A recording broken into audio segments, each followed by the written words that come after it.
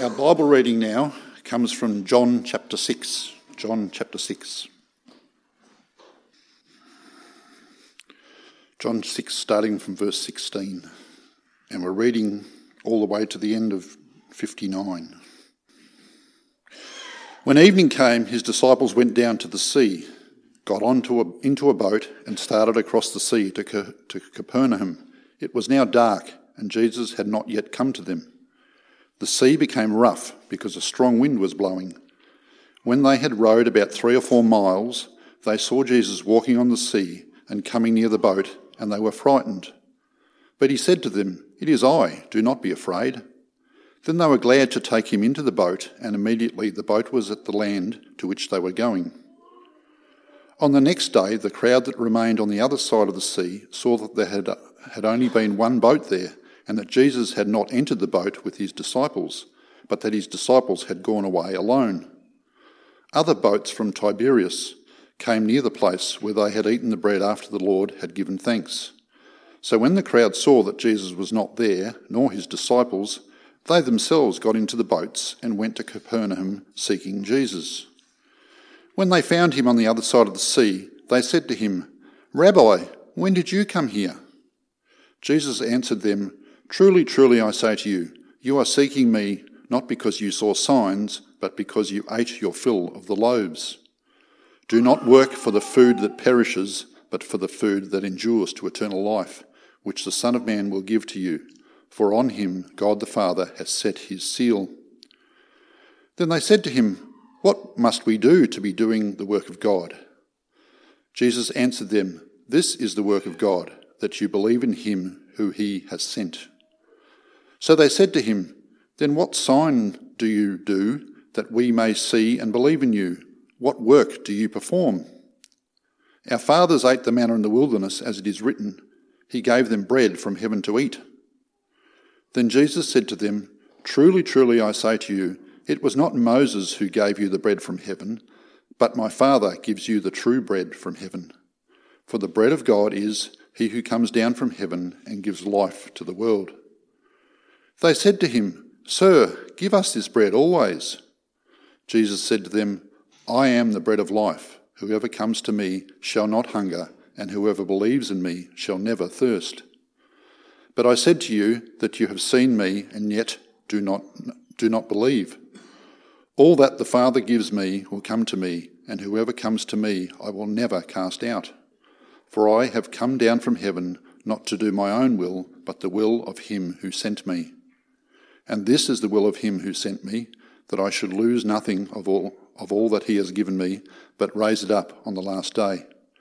For this is the will of my Father, that everyone who looks on the Son and believes in him should have eternal life, and I will raise him up on the last day." So the Jews grumbled about him, because he said, "I am the bread that came down from heaven." They said, "Is not this Jesus, the son of Joseph, whose father and mother we know? How does he now say, 'I have come down from heaven'?" Jesus answered them, "Do not grumble among yourselves. No one can come to me unless the Father who sent me draws him, and I will raise him up on the last day. As it is written in the prophets, and they will all be taught by God, everyone who has heard and learned from the Father comes to me. Not that anyone has seen the Father except he who is from God. He has seen the Father. Truly, truly, I say to you, whoever believes has eternal life. I am the bread of life. Your fathers ate the manna in the wilderness, and they died. This is the bread that comes down from heaven, so that one may eat it and not die. I am the living bread that came down from heaven. If anyone eats of this bread, he will live forever. And the bread that I will give for the life of the world is my flesh." The Jews then disputed among themselves, saying, "How can this man give us his flesh to eat?" So Jesus said to them, "Truly, truly, I say to you, unless you eat the flesh of the Son of Man and drink his blood, you have no life in you. Whoever feeds on my flesh and drinks my blood has eternal life, and I will raise him up on the last day. For my flesh is true food, and my blood is true drink. Whoever feeds on my flesh and drinks my blood abides in me, and I in him. As the living Father sent me, and I live because of the Father, so whoever feeds on me, he will also he also will live because of me. This is the bread that came down from heaven, not like the bread the fathers ate and died. Whoever feeds on this bread will live forever." Jesus said these things in the synagogue as he taught at Capernaum. Good morning. Glad to be with you this morning. Mount Evelyn send their greetings. We're very glad to be able to participate in the pulpit swap this morning. I pray that you guys have been well and flourishing since I was last here. As Mount Evelyn, last week we celebrated our 70th anniversary.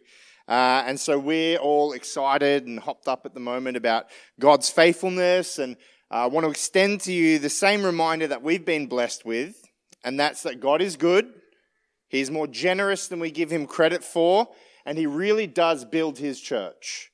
We're excited about this at the moment, and it's our hope that God would remind you of his faithfulness too. And as I listen to all the things that are going on here, God is building his church by the sounds of it. You got lots of things going on, so lots of prayers for you for that. I've studied with Chris Shannon, and I've always enjoyed his company, and pray for him because he'll be packing his DAX, just so you know. It's not a fun thing to come and do. It's very stressful, so make sure you pray for him and his family. He might have a few more grey hairs by the end of this. So let us pray. God, we thank you this morning that you have gathered us to hear your word, to bless your people, to lead us, to sanctify us, God. I thank you, Lord, that you are so generous to us, and I pray, Lord, that we would just receive all you have for us this morning. In Jesus' name, amen. Now, can anyone remember what I preached about last time I was here? I remember. It's always one of those tests as a minister, like how much are people actually remembering? But anyway, last time we spoke about Moses and the parting of the Red Sea. We spoke about the salvation event of the Old Testament.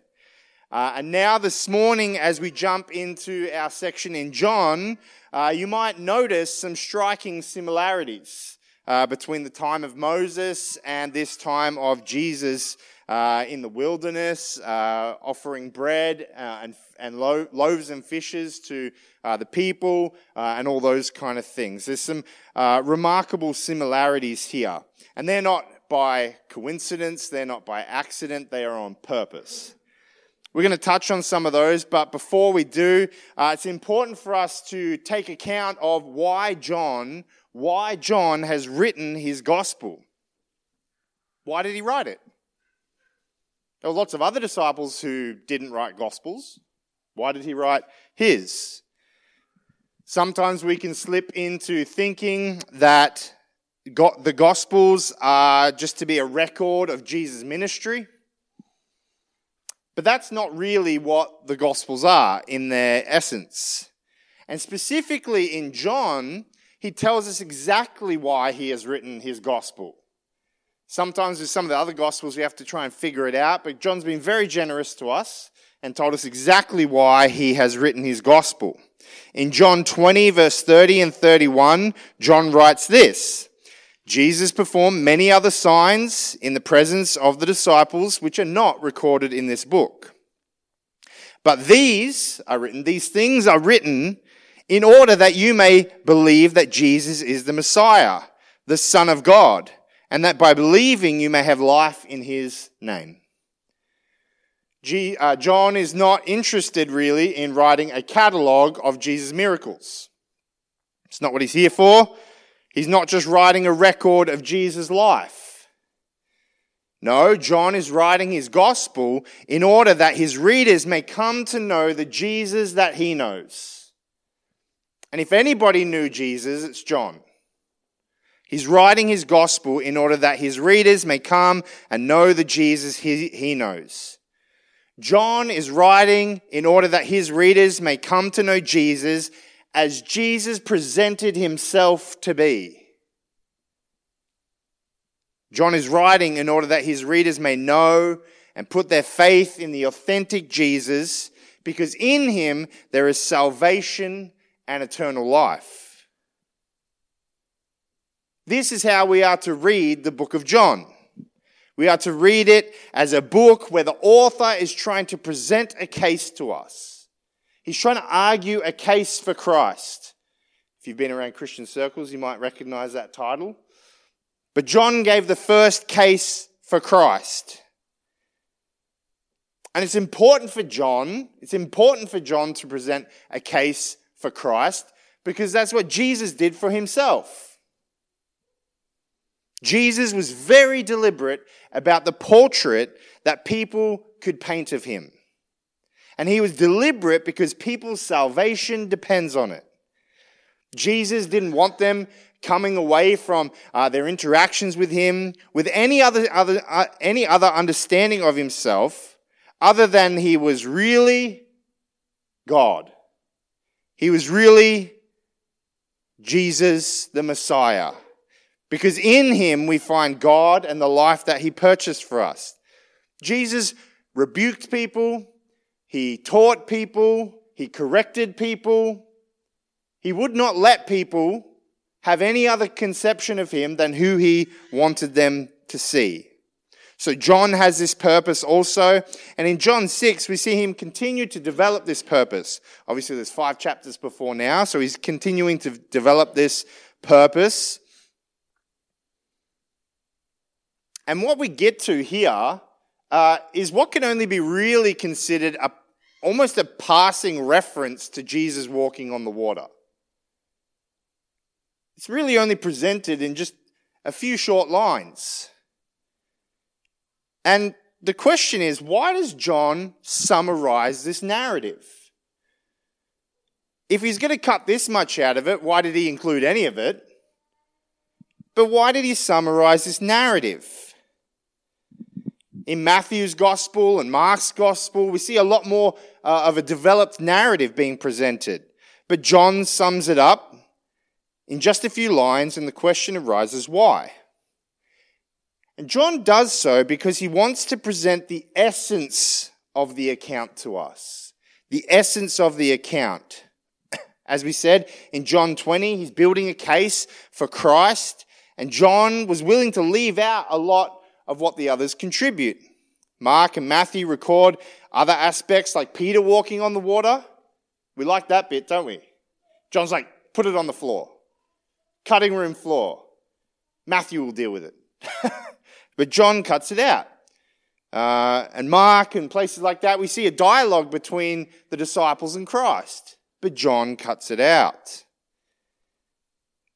Because for John, the focus is on the fact that he met them on the water. He met them on the water. And the focus for John is that this action was Jesus displaying and proclaiming who he really is. That's what John cares about right now in these verses. Jesus in this account uses this action as a self-defining action. He uses it as a means of revealing himself, revealing who he is. And this is the main point for John. For John, this event is not so much about the response of the disciples or that Peter got to walk on water with Jesus, but the revelation of himself that Jesus was proclaiming through this event.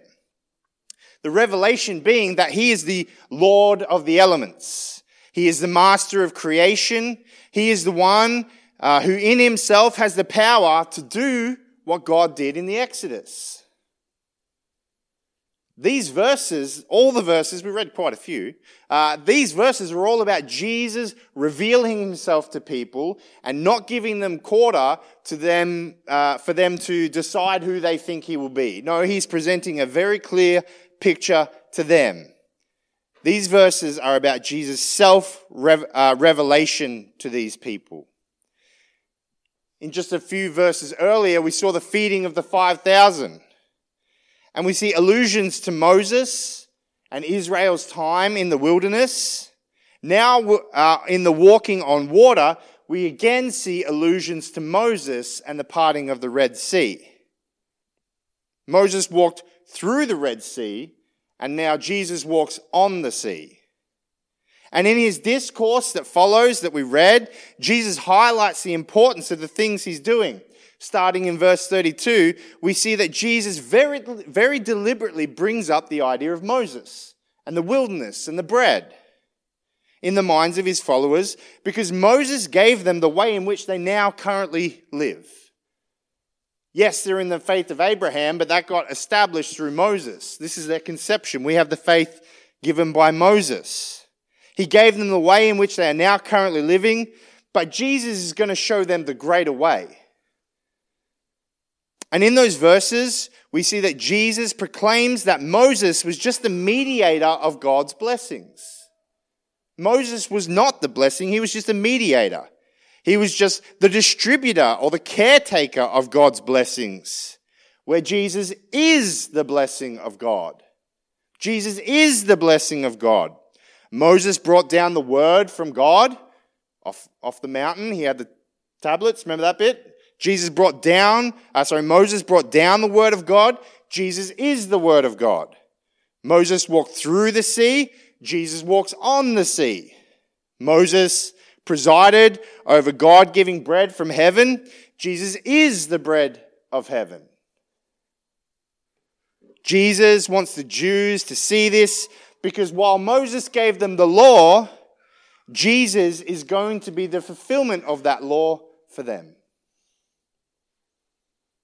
The law that Moses gave showed them their shortcomings. If you've ever read the law of God, one of the main things you'll walk away with was, ooh, geez, that's not me. I'd like it to be me, but it's not. Even if you've been a Christian for 80 years, you go, I've made some progress in some areas and maybe I've fallen behind in some others. But it's not us. The law of Moses is given to show their shortcomings, and now Jesus is doing on their behalf what they could not do for themselves, in order that they may receive all the blessings that they were promised if only they had been faithful. When you read the covenants of God, there are many, many promises that are given if they would be faithful. But they never are. They never are. And so Jesus comes to fulfill all the requirements on their behalf so that he may purchase for them the promises that currently were left unclaimed. They were not and could not ever be faithful to these promises, to these covenants. So now God himself is here to do on their behalf what they could not do for themselves. And Jesus does not want them to be able to perceive what he's doing in any other way than that. We now see how purposeful Jesus was. Because as this crowd, we heard this crowd, they've been kind of following him around. They've been trying to pinpoint him. They don't have GPS. They don't have, pin your location here. They go to the one side, he's not there. They go to the other side, they find him. And they ask him all these questions, and Jesus doesn't answer their questions. For Jesus, that's not what it's about. What he does is he rebukes them. He says, you're just following me around because you had your fill of the loaves. You're not here because of who I reveal myself to be. You're here because of what you can get out of me. So he rebukes them. He calls them out because they have a perception of him, or they have an agenda for him that really has nothing to do with who he is or what he is here to do. And we see a similar thing in verse 15. We didn't read it, but the verse before we started, the crowd, after he's fed them, they want to make him king. He hands out the fish and the loaves, free food. Maybe that gets your votes, I'm not sure. But they wanted to make him king. They wanted to hijack what he was doing. He didn't come to be the kind of king that they wanted him to set him up to be. So he withdrew from them. He wasn't going to let the mob hijack who he was or what he was doing. Instead, he withdrew from them, and now he calls them out in order to rebuke them for trying to determine who he is instead of accepting him for who he reveals himself to be. Jesus is the revelation of God in the flesh, and they are trying to define him as opposed to listening to how he defines himself. And people today still do this all the time. I don't know if you've maybe encountered this. Maybe you've done this. I say maybes because I want to be generous to you. This year I had the privilege of conducting my sister's wedding. And at the reception, I got talking with a fella. He was interested in talking to me about religion. Not Christianity, religion. Because I conducted the wedding, it kind of meant my cover was blown. He knew he could kind of get me. And so he asked me a number of questions about our faith, and I answered them. And then he told me he was into this thing called esoteric religion. I didn't know what it was either, all right? So I didn't know then, I still don't know now. But what he did was interesting. He did this very interesting thing as I was talking with him. We'd had an hour and a half conversation. I kind of forgot my sister's wedding was on. And he did this thing at the end of the conversation, and he said that we're basically on the same page, we're just coming at it from two sides of the same coin. And I thought that was really odd. It was really odd because he was trying to smooth over Jesus. He was trying to just ignore or minimize the Jesus question in order to have unity with me. He was basically trying to picture of Jesus that didn't really matter, so that we could basically be in the same camp. What made this all a little bit more odd was the next day, I was in the caravan park and I ended up talking to about 6 Muslim guys. And they did the same thing. They brought up Jesus. I was like, I've got him now. But they brought up Jesus, and they were saying that, we basically agreed about Jesus, and we're really on the same page. Now, of course, there is a lot of common ground, but they're again trying to do this thing where they minimize Jesus, they define Jesus, so that we could be unified. They said, we agree on 95% of the things about Jesus. And I had to say to him, I understand that, but that 5%, that's the most important part. Jesus' divinity, his blood sacrifice on our behalf for our redemption, that's the most important part. They were trying to smooth over Jesus so that we could be on the same page. But that 5% that maybe we don't agree on is the most important. And it's the most important because our role in our relationship with God is to let God define who he is and then adjust our understandings, not tell him the box that he is allowed to fit in to fit our purposes. Our responsibility in our relationship with God is to let him tell us who he is, reveal himself to us, impress himself upon us, rather than define him away, put him in the box that we're okay with. This is important because if we do not open our ears to Christ and let him teach us who he is, we will miss the only Savior, the only God, the only rescuer who is coming for us. The people I was talking to that weekend refused to listen to how Jesus defined himself. And so they're missing out on the Savior, the only one who is coming to redeem the souls of man. People in our day want to define Jesus in such a way that suits them. And what people are doing now, they were doing back then also. They were trying to define who Jesus was and what he was here for, but Jesus' response to them was, I will tell you who I am. I will tell you who I am. I will define myself. I will proclaim to you who I am, and your job is to listen. In our verses for this morning, we see Jesus goes on to do just that. And he proclaims to these Jews that he's talking to that he is the bread of life. Bread that does not spoil, bread that does not age. Bread that gives life, bread that sustains even beyond the grave. He is the bread that is given by God, and bread that whoever eats of it shall be saved and kept for the Father forever. Bread that is available to all who would partake of it, and those who do partake of this spiritual bread will never be hungry or thirsty again. And he uses this bread imagery here because he's talking to the Jews and he's linking it back to the bread that they ate in the wilderness. He uses this bread imagery to link it back to what they ate in the wilderness, that they are still putting their faith in. They are still putting their faith in Moses, the one who they think gave them the bread in the wilderness, but those who eat of that bread still die. This bread resolves no eternal issues. Now, Jesus stands here in the flesh to offer them a bread that will cause them to live forever in the presence of the Lord, if only they would take it. If only they would accept it.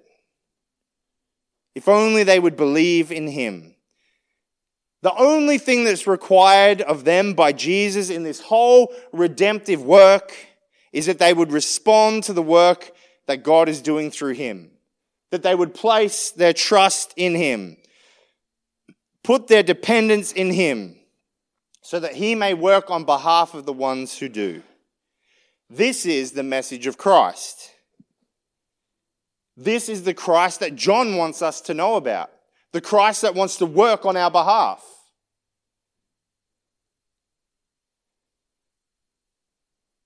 This is the Christ John wants us to know. He wants us to see and put our faith in, because as Christ says here, he is going to give his flesh to absorb the wrath of God. He is going to give his body, his blood. It's going to be poured out to absorb the wrath of God that mankind is continually storing up for itself. And there is no question that we are storing up the wrath of God for ourselves. Turn the news on. Point made. We are storing up the wrath of God for ourselves. And we have been since the garden. And now Jesus is here to take all of that, all of the horrific things that we see, and all of the little things that we ignore, that are actually quite horrific also. He's here to take all of those things and bear the full brunt of God's wrath on our behalf. Christ has come to bear the entire brunt of God's wrath so that it may be satisfied in Christ. And then all that remains for those who accept Jesus, doing this for them, on their behalf, all that's left is mercy, love, and grace. Imagine if you were coming to do this kind of thing for someone that you loved, or the entire world even. You would want people to listen. If you'd come on a rescue mission for people, you would want them to listen. You wouldn't want them to listen to your words and then construct a completely different understanding of what you'd come to do. Because people then would miss what you'd come to do. You don't want that if you were trying to save someone. And Jesus, coming to save people, he didn't want people to define away what he was here to achieve. Because he takes no delight in the destruction of the wicked. And so he comes tangibly in the flesh to proclaim, not through a prophet, but through his own lips, that he has come to seek and save those that are lost. This is the kind of Jesus we have. This is the kind of Jesus that he revealed himself to be. We do not have a love is love man kind of Jesus. We don't have a long-haired, holding a lamb, stiff wind could blow over kind of Jesus. We don't have a hateful, everybody is going to burn kind of Jesus. No, we have Jesus, the bread of life, given freely to all who would believe. Jesus, who holds absolute righteousness and at the same time throws himself in front of our judgment in order that we may live. Jesus who descends from glory into the world of man in order that he may proclaim salvation and grace. Jesus who has power, sustains and keeps all who depend on him, even as the evil one tries to pluck us from his hands. Our Jesus is the Jesus of Nazareth, born of the Virgin Mary, who lived a sinful life to die in our place, and whom God raised again from the grave and ascended to the right hand of the Father to intercede on behalf of all who would call him Saviour. This is our Jesus. Jesus is Lord, and our responsibility is to deal with him as he presents himself to be, not to redefine him. The question John always has for his readers is, what are you going to do with this Jesus? It doesn't matter what you do with all the other caricatures of Jesus. What are you going to do with this Jesus? Will you be like the disciples who come eventually to put their faith in him? Or will you be like the Pharisees who willingly turn Jesus into anything and everything but the Messiah to whom they must bow?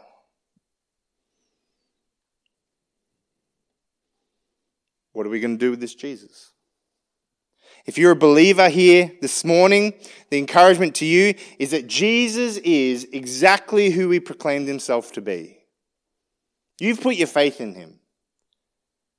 You've trusted in him, and he is exactly who he proclaimed himself to you to be. He wouldn't let anyone else define him. He wouldn't let anyone else tell you who he was. He told you who he was himself, and you can trust in him. Because he is the bread of life. He is the one who walks on water. He is the master of the elements.